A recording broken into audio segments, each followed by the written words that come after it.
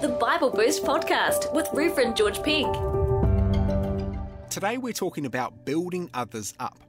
And we're going to start with a verse from St. Paul's letter to the church at Ephesus. He's writing to the Ephesians. And he says this: Do not let any unwholesome talk come out of your mouths, but only what is helpful for building others up according to their needs, that it may benefit those who listen. That's Ephesians chapter 4, verse 29. Those are some pretty famous words about words. This is quite a well-known Bible verse.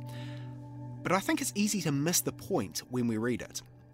Because we might hear that piece of scripture and think it's just about not saying bad words and talking in an unwholesome way. But I reckon it's more than that. It's not only about avoiding unwholesome talk, it's also about doing the opposite. It's about saying things which are wholesome. I think it's about speaking words of life. We should use our words to build others up, because we can use them to help people. We can use our words in a really positive way. And this is something Paul talks about in other places too.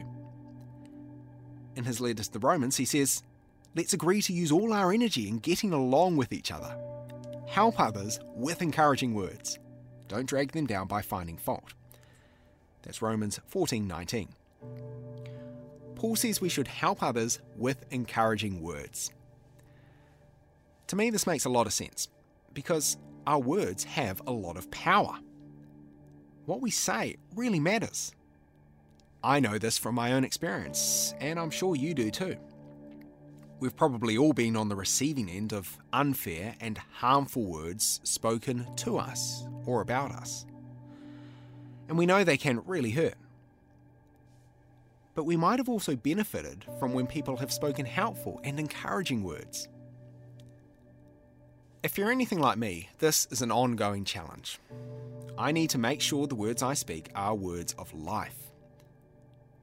Sure, I should avoid saying bad, harmful things, but I should also try to say good, helpful ones too. Because, as Paul says, we should not let any unwholesome talk come out of our mouths, but only what is helpful for building others up according to their needs, that it may benefit those who listen.